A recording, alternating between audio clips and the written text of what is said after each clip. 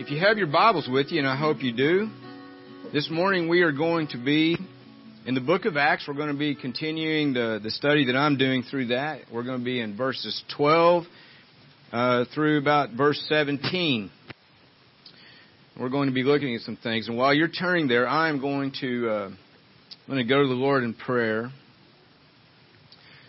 Father, this morning, Lord, we just want to thank you, God, for everything that you're doing in our lives. We pray, Lord, that as you are God and you have saved us, you've redeemed us, Lord. You've made a people that we're not worthy. You have made us your own. You have given us a purpose in this life. And I pray, Lord, as we look at these passages, that we could understand more clearly, that our hearts would be stirred within us, that our minds would be revived, and God, that we would know the people that we are and who you have said that we are. And that we might shout forth your praises and we might proclaim your gospel, that you would be glorified in this life. And so, Lord, today we just pray that you would get much glory, that your word would be proclaimed and Christ would be exalted. In his name we pray. Amen. Well, we are going to be beginning in verse 12. Chapter 5. Did I not say that ever? Wow. Okay, so there's a lot of chapters in Acts. I'm going to be in chapter 5. So if you found a verse 12 in some other chapter, go ahead and get to chapter 5. All right, thanks for whoever said that. What we're going to pick up on this is, it goes back to Peter and John going to pray. And they meet a guy providentially there that he couldn't walk. He was crippled. And so there's a healing that takes place. People are rejoicing. And then there's persecution. And so what we see is we see outside the church, we see persecution coming from the Jewish leaders of the day who did not want Jesus being preached. And so what do we see in that? Well, we see that when persecution comes from outside of the church, that tends to bring the church together in unity. It tends to bring them together where there's harmony, where when we feel the persecution on the outside, where do we want to go? We want to go and be with brethren who are like-minded, where we can do what? What we see them do is we see them begin to pray, and we begin to see them praise the Lord, and they seek God in prayer. And he says it like this in verses 29 and 30. They said, and the Lord, this is chapter 4, in their prayer, they said, and now, Lord, take note of their threats. Grant that your bondservants may speak your word with all confidence, while you extend your hand to heal, and signs and wonders take place through the name of your holy servant Jesus. And then it says, and when they had prayed, the place where they had gathered together was shaken, and they were all filled with the Holy Spirit and began to speak the word of God with boldness. Then what we see is from 32 to 37, we see a picture of the church in this unity, in this harmony. We see a care for one another. We see where those that had plenty, they sold things that they really didn't need, and they distributed that money to the apostles, gave it to the apostles, and the apostles in turn distributed that out to those that were in need. But now God is a good God, isn't He? And so much of the time in the Christian world that is around us, especially here in America, all that we want to get painted for us is this perfect picture that in Christianity everything's good and wonderful and there's never any problems. But what we see at the beginning of chapter 5 is we see Satan attacks from inside the church. In the midst of all of this unity and all of this harmony, we have always got to be on guard. Justin talked about this in Equipping Hour, and if you missed it, it went something like this. When there's conflict inside the church, it needs to be dealt with. If you are in conflict with somebody today, you need to go to them. And you're maybe wondering which one of us should go. Both of you. Meet somewhere in the middle. But let's get this resolved, that there would be this unity and this harmony in this church fellowship, this body. But what happens here is this. Satan fills the hearts of Ananias and Sapphira, his wife. We see that they probably looked at Barnabas, who had sold a lot of land, and he had a lot of money, and he gave all of it to the apostles. And so they said, let's sell some of our land. And instead of giving it all, as they claimed to have done, they gave part of it. And so what do we see? We see this ugly part of the church. And God doesn't leave this out of His Word, does He? No, He doesn't. He wants to demonstrate some things. And what we see in that is God takes sin seriously. He wants there to be a purity in His church. So if you think that you're going to just wander around and just dabble in a little bit of sin or a whole lot of sin, you're deceiving yourself. Not only are you deceiving yourself, but you're like a rock that's been thrown in a pond where the water was all still. It's affecting every part of that body of water all the way to the edges. If you want to allow sin to be in your life, I want you to know it is hindering the work of this body right here. And I will tell you this, God will deal with it. God will deal with it. And here in the early church, what do we see? Well, Ananias dies. A few hours later, his wife Sapphira shows up. She had an opportunity to tell the truth. Did you sell the land for this much? No, we didn't. Yes, we did. And she fell down dead. Out of that, we understand that God, in His church, requires that we practice church discipline to deal with sin. Not for the putting people out, but for the purity of the church, and that people would truly be reconciled to Christ in truth and in purity. So, I said all that to get to verse 12. And in verse 12, what happens is, we're going to pick back up where they had prayed and they had asked the Lord to extend His hand to heal, and that signs and wonders would take place through the name of your holy servant Jesus. And so in verse 12 it says this. It says, at the hands of the apostles, many signs and wonders were taking place among the people, and they were all with one accord in Solomon's portico. But none of the rest dared to associate with them. However, the people held them in high esteem. And all the more believers in the Lord, multitudes of men and women were constantly added to their number, to such an extent that they even carried the sick into the streets, and they laid them on cots and pallets, so that when Peter came by, at least his shadow might fall on any one of them. And also the people from the cities in the vicinity of Jerusalem were coming together, and they were bringing people who were sick or afflicted with unclean spirits, and they were all being healed. And then it says, but the high priest rose up along with all his associates, and that is the sect of the Sadducees, and they were all filled with jealousy.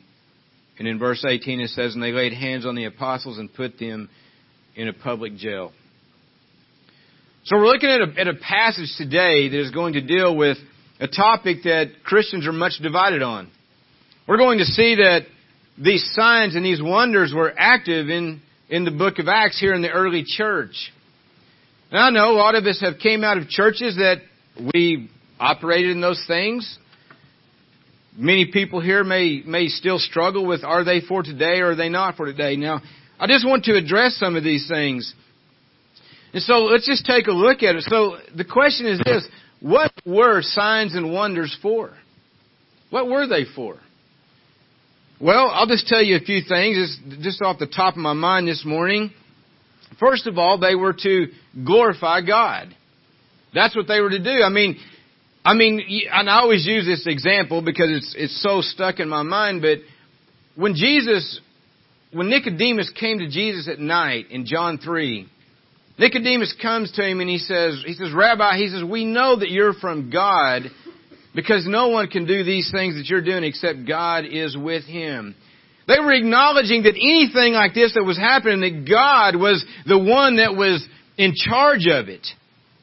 And so there's this sense that when we see these things, it makes us want to fall down and just worship God when we see these incredible, miraculous signs and wonders taking place. Well, secondly, they were for the validation or the confirming of His people, His servants. Which is exactly what Nicodemus told Jesus. We can go back and we can look at things like in the book of Exodus when Moses and the children of Israel, when Moses and Aaron would go up and they would tell Pharaoh, God says, let my people go. And we saw the plagues that God did. I mean, God was validating who His people were. Well, the third thing is this. They are actually for judgment of unbelievers. Go back to Exodus. Go back to those plagues. Isn't it incredible how we can read these things? I mean, at some point you would just think that surely Pharaoh would realize that there was something greater than him that was dealing with him. Plague after plague after plague happens until you get to the plague where all of the firstborn in the land die in one night that wasn't covered under the blood. And yet, what did Pharaoh do even at that point? He hardened his heart one last time. He went after God's people one last time and was destroyed in God's judgment. You go read John chapter 6. It begins with Jesus feeding the 5,000. And then the next thing we see is Jesus is walking on the water. I mean, these are some pretty big things that are happening. Miraculous things. And then you get down to verse 30. And you know what the people say? Well, give us a sign and we'll believe. Give us a sign? You get to verse 68, after everybody had walked away from Jesus in that same chapter. And Jesus looks at His disciples and He says, will you go away also? Oh, the people wanted the signs, didn't they? But they could not endure the word, could they? And He asked and He says, will you go away also? And Peter responds with this, where will we go, Lord? For you have the words of eternal life. Fourth thing is signs and wonders, especially in the book of Acts. And this is what you need to really understand about this in Acts. They were always used to validate who God's people were, but it was given as a platform for the true purpose that God had, and that was to preach the gospel to the lost. It's amazing to me today that what has happened to Christianity, the American church. I mean, if you want to get right down to it, the church really has one mission, one ministry, and that is to evangelize. In the Great Commission, He says, go to every nation, make disciples of all nations, preach the gospel. So really what it comes down to is preaching the gospel and making disciples.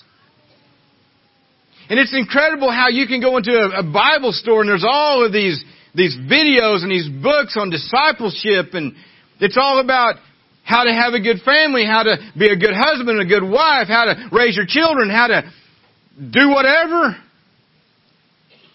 And I'll just tell you this, those are all good things. Those are all things we need to know, we need to learn, we need to be discipled in.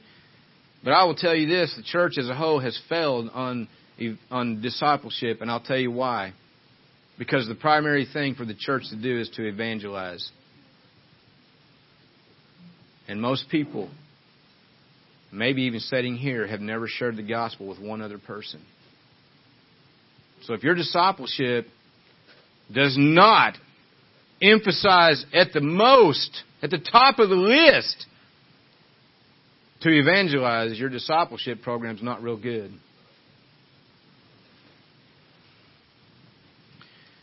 So let me say this. What signs and wonders, what they're not for? Well, they're not for salvation. They're not. God never gave signs and wonders for salvation. And signs and wonders are not to be the object of our desires.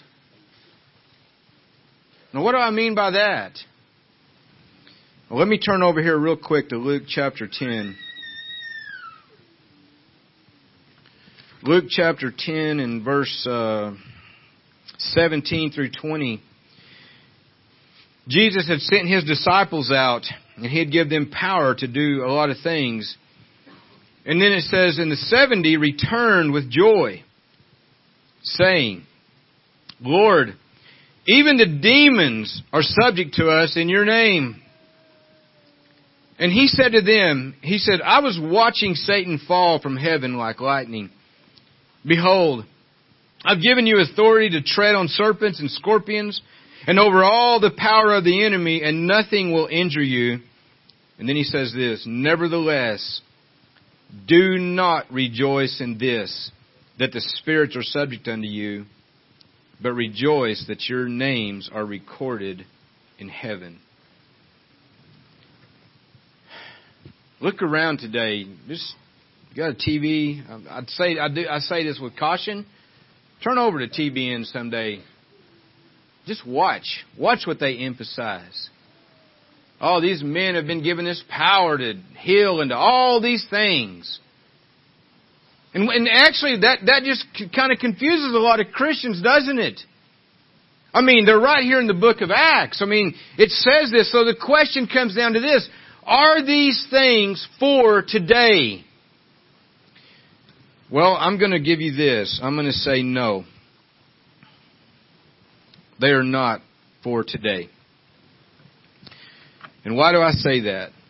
Well, you have to understand this. In the early church, people weren't able to carry around the Word of God like this. They didn't have the New Testament. It was not, the canon of Scripture had not been closed. They had the Old Testament, that's the way we refer to it today.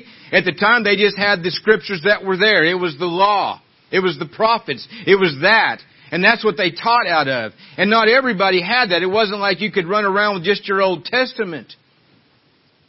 So how in the world were people to know who was who? I mean, look around today. Look at the denominations that we have today. And each one is saying this. We preach the gospel and then somebody comes along and says, we're full gospel. We don't leave out this last part. And if you've ever heard that, you know what I'm talking about. They kind of add a step to it. And then you got these people that go around and they go, well, when all you Christians can figure it out, then come talk to me. Have you ever heard that one? So how is it that we are to know today? Well, Paul wrote to Timothy and he said, study to show yourself approved. A workman that needs not to be ashamed. Do you know why most Christians don't even evangelize? They don't know how. I remember one time, this was a long time ago, I was preaching about the Great Commission. This is going to be interesting to you. I was in a church and we were the only ones getting to go to heaven. Sad for all y'all. And I'm preaching about preaching the gospel. Now you want to know what an alarming situation is when you're preaching that? In my mind, it began to work and I thought, I don't know what I would tell people.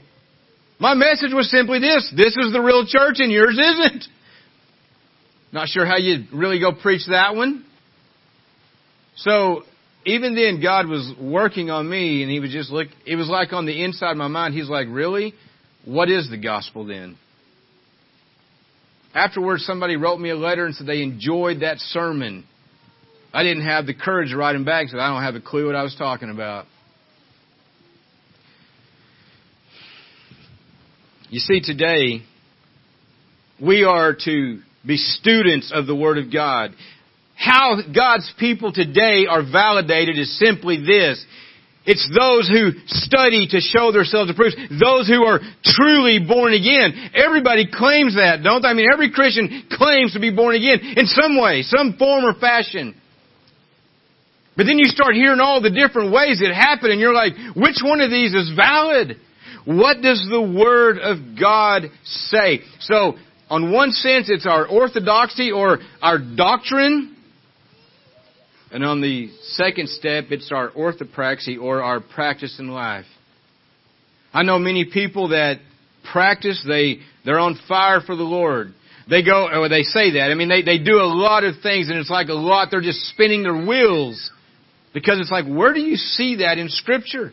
Oh, I don't need that. Just, man, God's Spirit is telling me to do this. They have a lot of zeal without any kind of knowledge. And on the other hand, we have people that doctrinally, they know things in the correct way. But there is no outworking of that.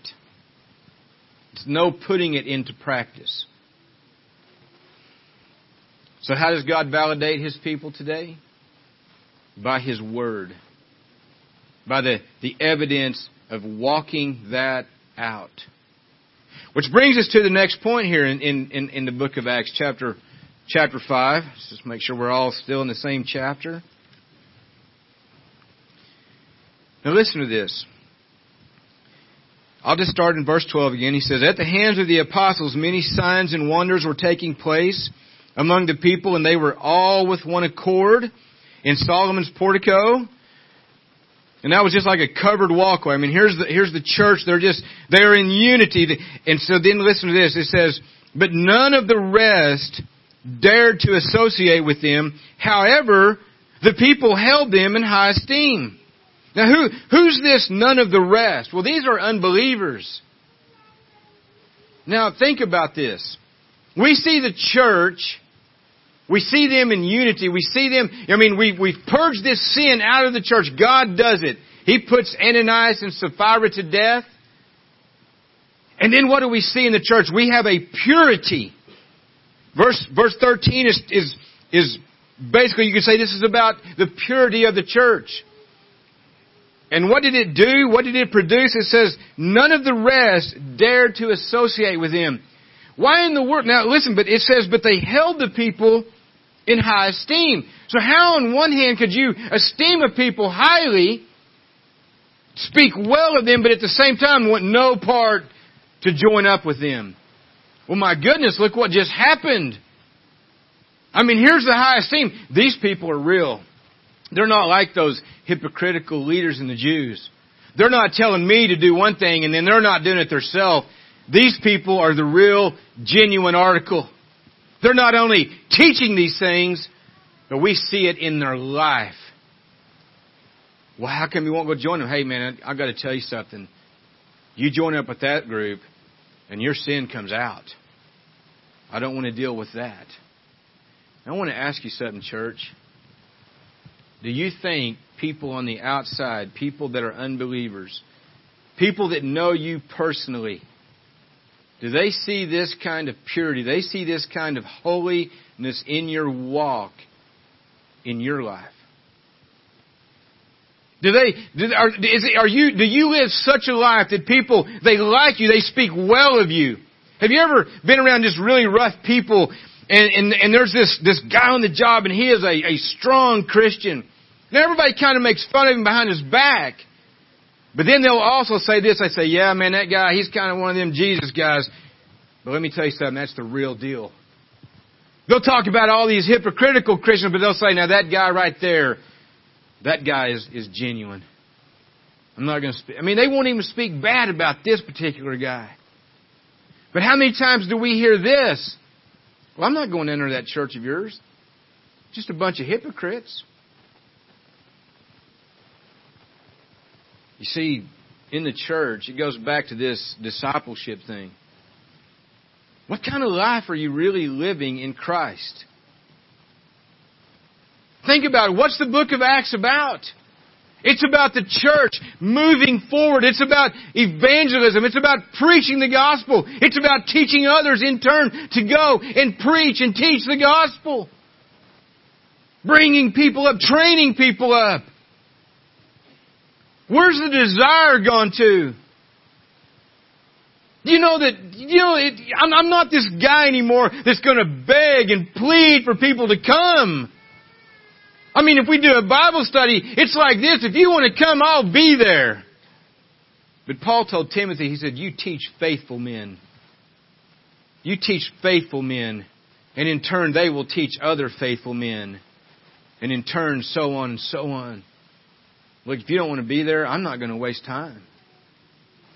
Do you know that you can keep a person... Well, it's funny to me. I see things all the time where you'll see... I seen a commercial the other day, and it's in a snowstorm, and it's at a football game at Buffalo, New York. I mean, they can't even see the field they're playing on. They shows pictures of the people in the stands. I mean, the snow's this deep, and they're all... I mean, they probably sat there for 3 or 4 hours. You couldn't have drove them away. But the next day they skipped church probably. They probably said, let's go to the game. It's really too much snow to go to church. You can't beat genuine believers away. They want to be in fellowship. That's where we want to be.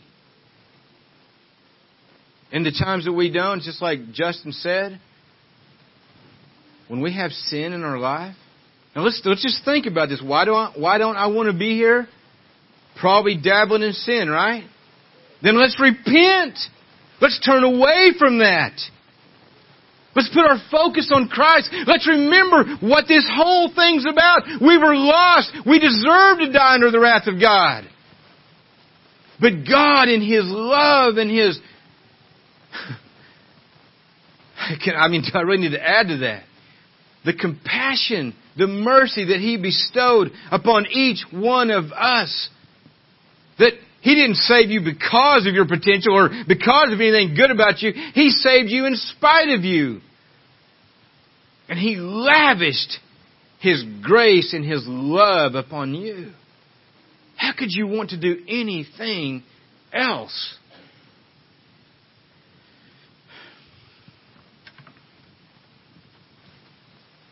In verse 14 he says, and all the more believers in the Lord, multitudes of men and women, they were constantly added to their number. Now I want you to think about this. In order for multitudes to be added to their number, preaching had to be taking place. Even though it doesn't say they were preaching, I'll tell you that's what they were doing. See, God is answering that prayer in chapter 4. Lord, be with your servants. Help us, Lord. You extend your hand to heal and to do these miraculous things. And Lord, give us boldness that we may preach the Word of God. They're going out and they're preaching. Now I want to show you something really neat here. On Peter's first sermon in Acts 2, the church one day added 3,000 members.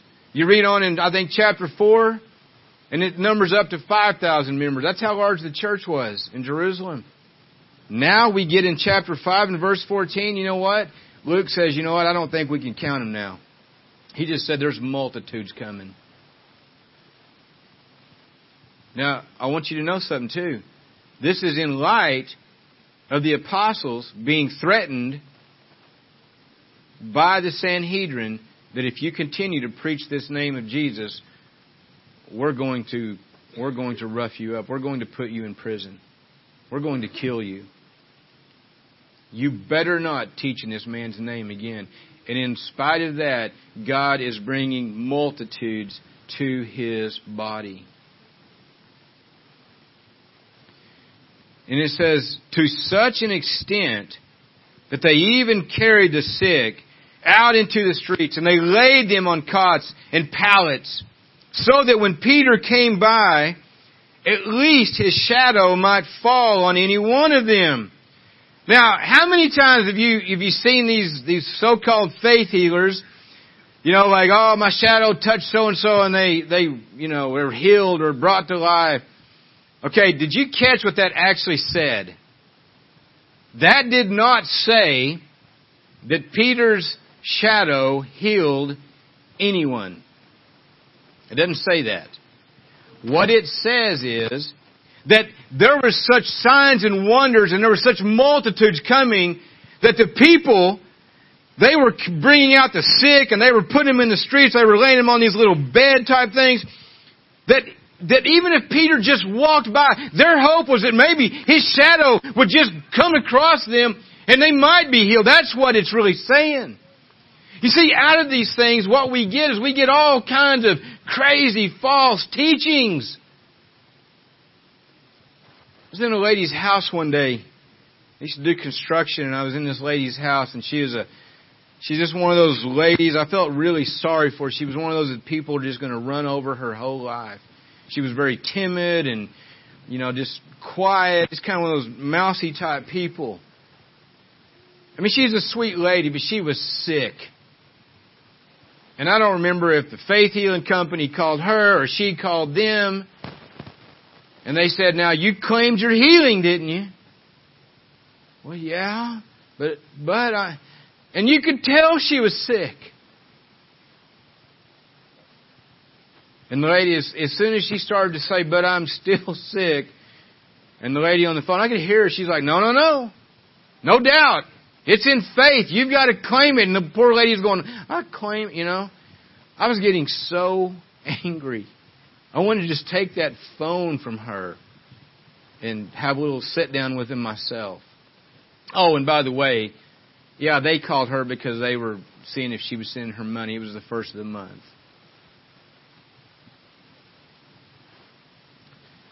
Signs and wonders, those things, healings, they're not given.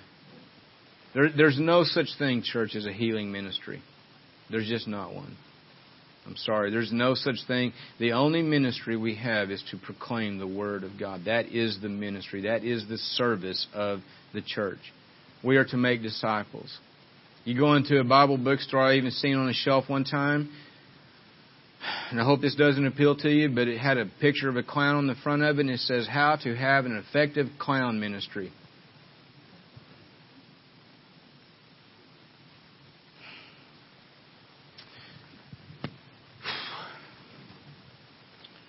What we see in that verse, though, is we see this power that they had prayed, and God has granting them power to do these things. We see that the church is in favor with the people, not the leaders, but with the unbelieving Jewish people.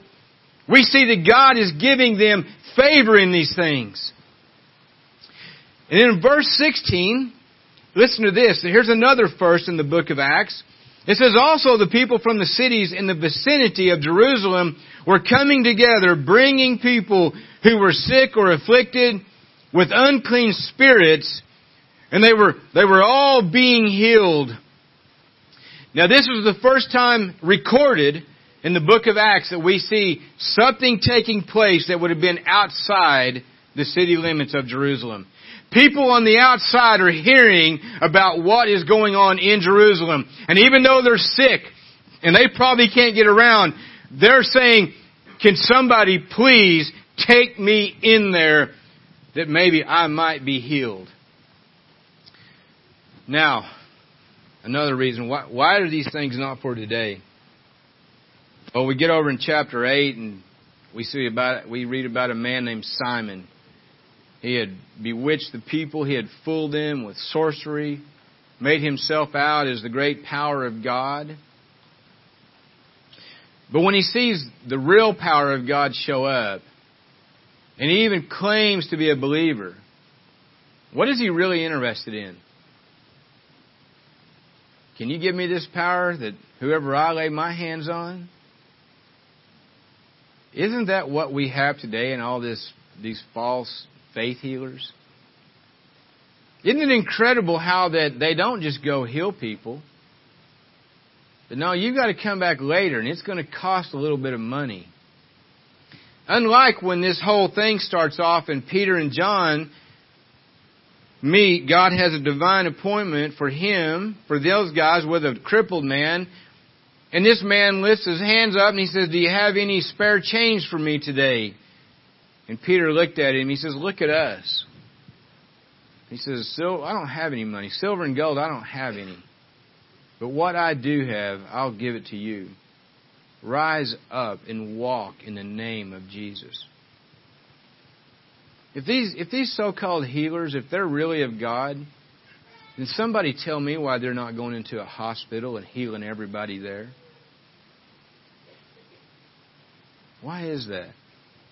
Now, you look down in verse 17. Now here's the thing. I got to ask you something. So many people, they tell us even today that this Christianity, it's not real. I mean, back then they're saying, you quit preaching this name of Jesus. We know y'all's story. Y'all say that, after He was crucified, y'all are saying He's alive, and we don't want to hear this. You're just infecting the whole community.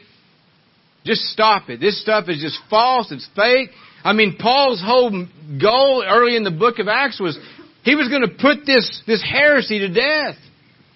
Can I ask you a question? If what we have is not real, why is there such a venomous hatred for Christ? Why do people hate the Bible so much? Why do people hate it when we preach the gospel? I mean, think about this for a moment. You go into a country, you're not there to kill anybody. It's like either believe like us or we're going to kill you. We don't say that. That's what the Muslims say, right? It's not us. No, what do? We go in and we actually pray for the leaders of the country. Just like we should here. And if you're not, then repent. I mean, if you're bad-mouthing Trump, you probably would have bad-mouthed the other one too. Well, stop it. Pray for them. That's what God said to do. Okay? So, we pray for them. What do? We help those that are helpless. We reach out to those that need assistance. We share the gospel with those that are lost. Can anybody tell me why this would be opposed so bad? Well, put yourself just for a moment in the place of the high priest and the Sanhedrin. That was the governing Jewish body. Most of them were Sadducees. Some of them were Pharisees and maybe another group. But there were 70 men on this council, and look what it says. It says, but the high priest rose up, along with all his associates. That is the sect of the Sadducees. And listen to this. They were filled with jealousy. So what they do, they laid hands on the apostles and put them in a public jail. Now, why did they do that? Well, here's why. Who were these people? These were the people that were the leaders. They were the ones that taught you what the law said. They were the ones that had the authority of the law of God, right? But who is God validating? We've got these uneducated Jews, these fishermen and people like that. We have Pharisees and we have groups like that. I mean, one of these guys was even a publican. And they're proclaiming that they have the truth. They're saying the way that we teach Moses is not the real way. And they're saying that our Moses was speaking of this Jesus who we put to death. Man, you go into somebody's territory like that, but how in the world can they argue with these signs and wonders? How do they argue with that? God's not working no miracles amongst them, is He? Not doing that. But here's Peter and John. And so what do? Well, the only thing they can do is they can try to stop them. Okay? They can try to keep their mouth from speaking. They can't threaten them. So what are we going to do? We're going to put them in jail. And it says, but during the night, an angel of the Lord opened the gates of the prison, and taking them out, He said, go, stand, and speak. So what we see is the apostles are back in verse 14, they're preaching. Verse 15 and 16, we see the power that God has given them. In 17 and 18, we see persecution come back. During the night, even though it didn't say it, I without a doubt believe that they were praying. And then this angel tells them, go stand and speak to the people in the temple. Listen, the whole message of this life. What do? They go right back to preaching. They go right back to it. If you're looking for a Christian life that is void of persecution, that is void of suffering for the name of Jesus, you didn't understand what you were getting into. When Jesus says, whoever wants to be my disciple, and I think everybody would raise their hand and say, yeah, I'd like to do that. Just like the rich young ruler, I'd like to go to heaven. What do I have to do? Just keep the commandments. Anybody want to be a disciple? I'd like to be a disciple. Here's all you have to do. Well, deny yourself. Well, what do you mean, Jesus? Just that, deny yourself. We got a great college group. I hope you're attending college with the mind and the heart that you are seeking first what God wants you to do. And just to be honest, that may not even be college. May not. May. I'm not saying yes or no. I don't know. Deny yourself. And then he says this, take up your cross. We go out on the streets and we do street evangelism. I do phone service. I walk into people's houses. Sometimes there's an entire wall. I don't know. I imagine there's 30 or 40 crosses. It's like, hanging on the wall. All different shapes and sizes. Do you understand what it meant when Jesus in that day said, take up your cross? He was saying, you be willing to die for the cost of proclaiming my name. The most horrible death that could ever happen to somebody. He's saying, this is what you're bargaining for. The gospel is an invitation to come and die for Christ. Whether it is a dying to self daily, as Paul said, or last day of his life when he got his head chopped off. His testimony was always this, he is worthy. He is worthy. Gosh, can you imagine? Sometimes a good friend of mine put in a resume for a church. I still question all that stuff, but and what they want to see all the good things. They want to see all this stuff, and everybody puts, I've done this many years of youth pastoring and this many years, and I've got a PH, a BH, whatever H, I'm a master of divinity, all this stuff.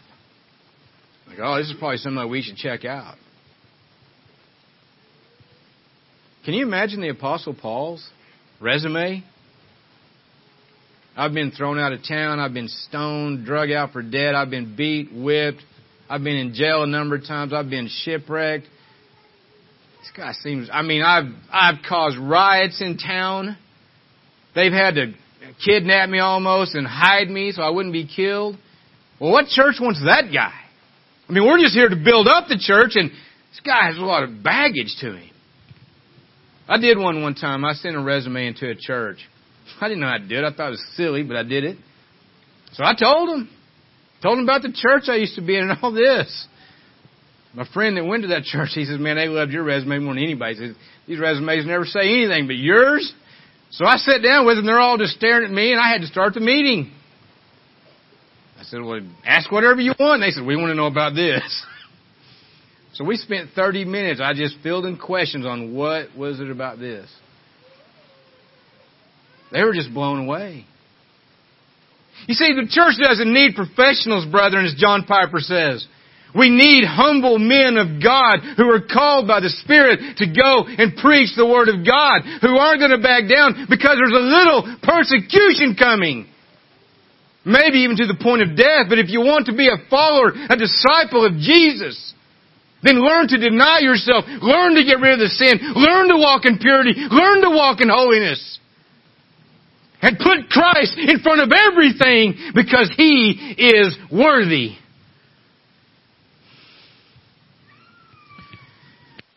He says, go stand and speak the whole message of this life. And upon hearing this, they entered into the temple about daybreak and they began to teach. They have just been put in jail. And they go right back down to the temple and they are preaching. You know what's going to happen? When the high priest and the associates came, they called the council together and even all the Senate and the sons of Israel. And they sent orders to the prison house to bring them out. And the officers who came and they did not find them in the prison, and they returned and reported back, saying, we found the prison house, it was locked quite securely and the guards were standing at the doors, but when we had opened up, we found no one inside. And when the captain of the temple and the guard and the chief priest, and they heard these words and they were greatly perplexed, I can only imagine, about them as to what would come of this. But someone came and they reported them and they said, hey, the men whom you put in prison, they're standing in the temple and they're teaching the people. Then the captain went along with the officers and proceeded to bring them back without violence, for they were afraid of the people that they might be stoned. Now it's kind of turned on them, hasn't it? It says, when they had brought them, they stood them before the council, and the high priest questioned them. He said, We gave you strict orders not to continue teaching in this name, and yet you have filled Jerusalem with your teaching and intend to bring this man's blood upon us. I guess the high priest forgot when the Jews said, His blood be upon us and on our children. Somebody probably needed to remind him those were his words.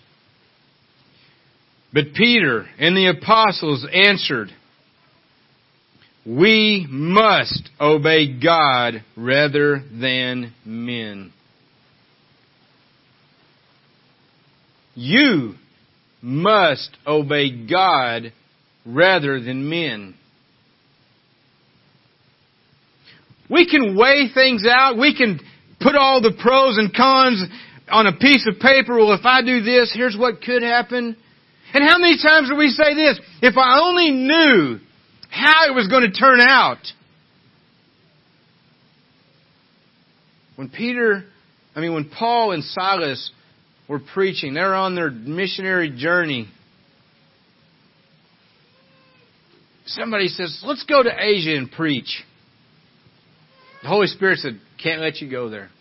Nope. All right, let's go to Bithynia. You know, Jesus said go into all the world. We can surely go somewhere. Nope. That night in a vision, Paul sees a man from Macedonia saying, come help us.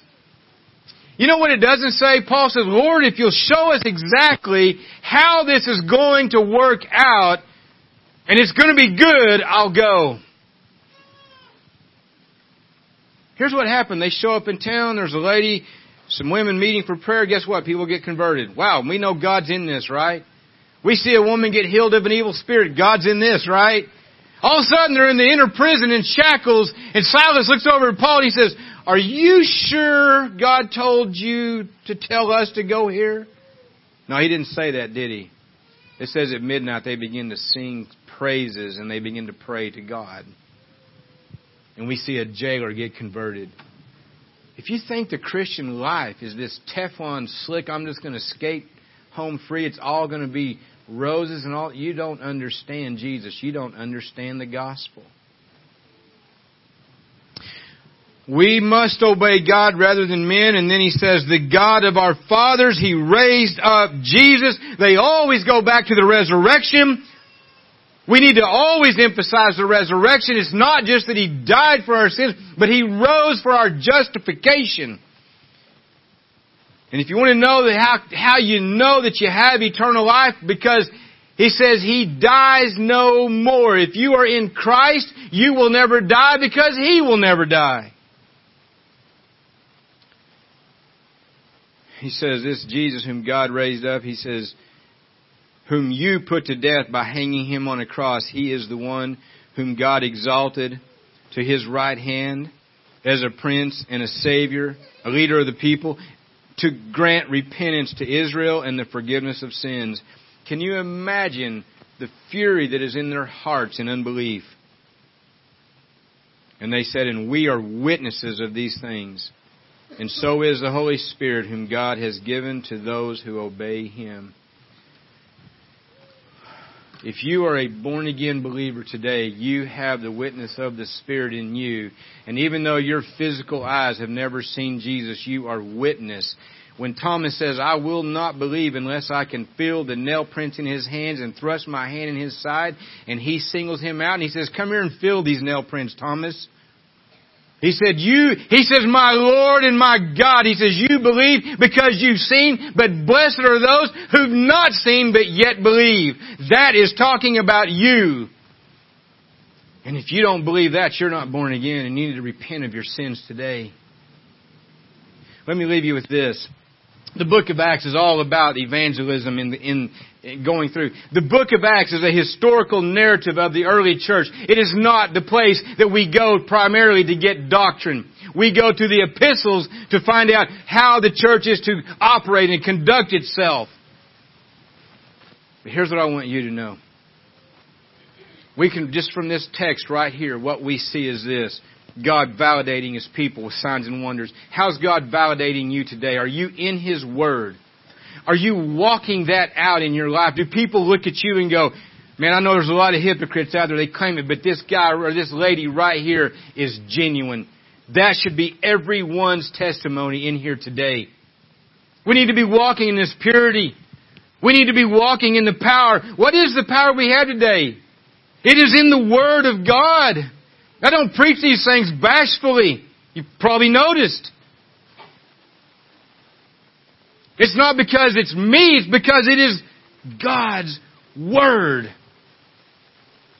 And when persecution comes, what do? Do we cower away? We persevere. You tell me who I'm supposed to obey. Should I obey you or should I obey God? You look at 5 points of TULIP, the last one ends. We don't ever talk about that perseverance. It's that continually going forward. Whether things are really looking rosy or whether things are looking bleak, we're advancing forward. It's bringing us together in unity. When the attacks come from the outside, we come together. When we see it rising up in the midst, we deal with it. But this church needs unity. It needs harmony. It needs purity to accomplish the work of God. That God's hand, His blessings will be on us. If you don't know the Lord today, I encourage you, come talk with us.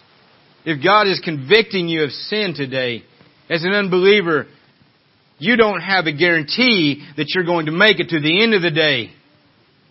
Do not wait. Get right with God. If you are a believer today, and this is not a reality in your life. Yes, those things happen. We get stagnant. We slide backwards. Then it's time to repent. It's time to tighten up our belt and say, Lord, I've been just doing this. I've been just a sluggard in this. But today I want to change. Then by all means use this moment today to do that.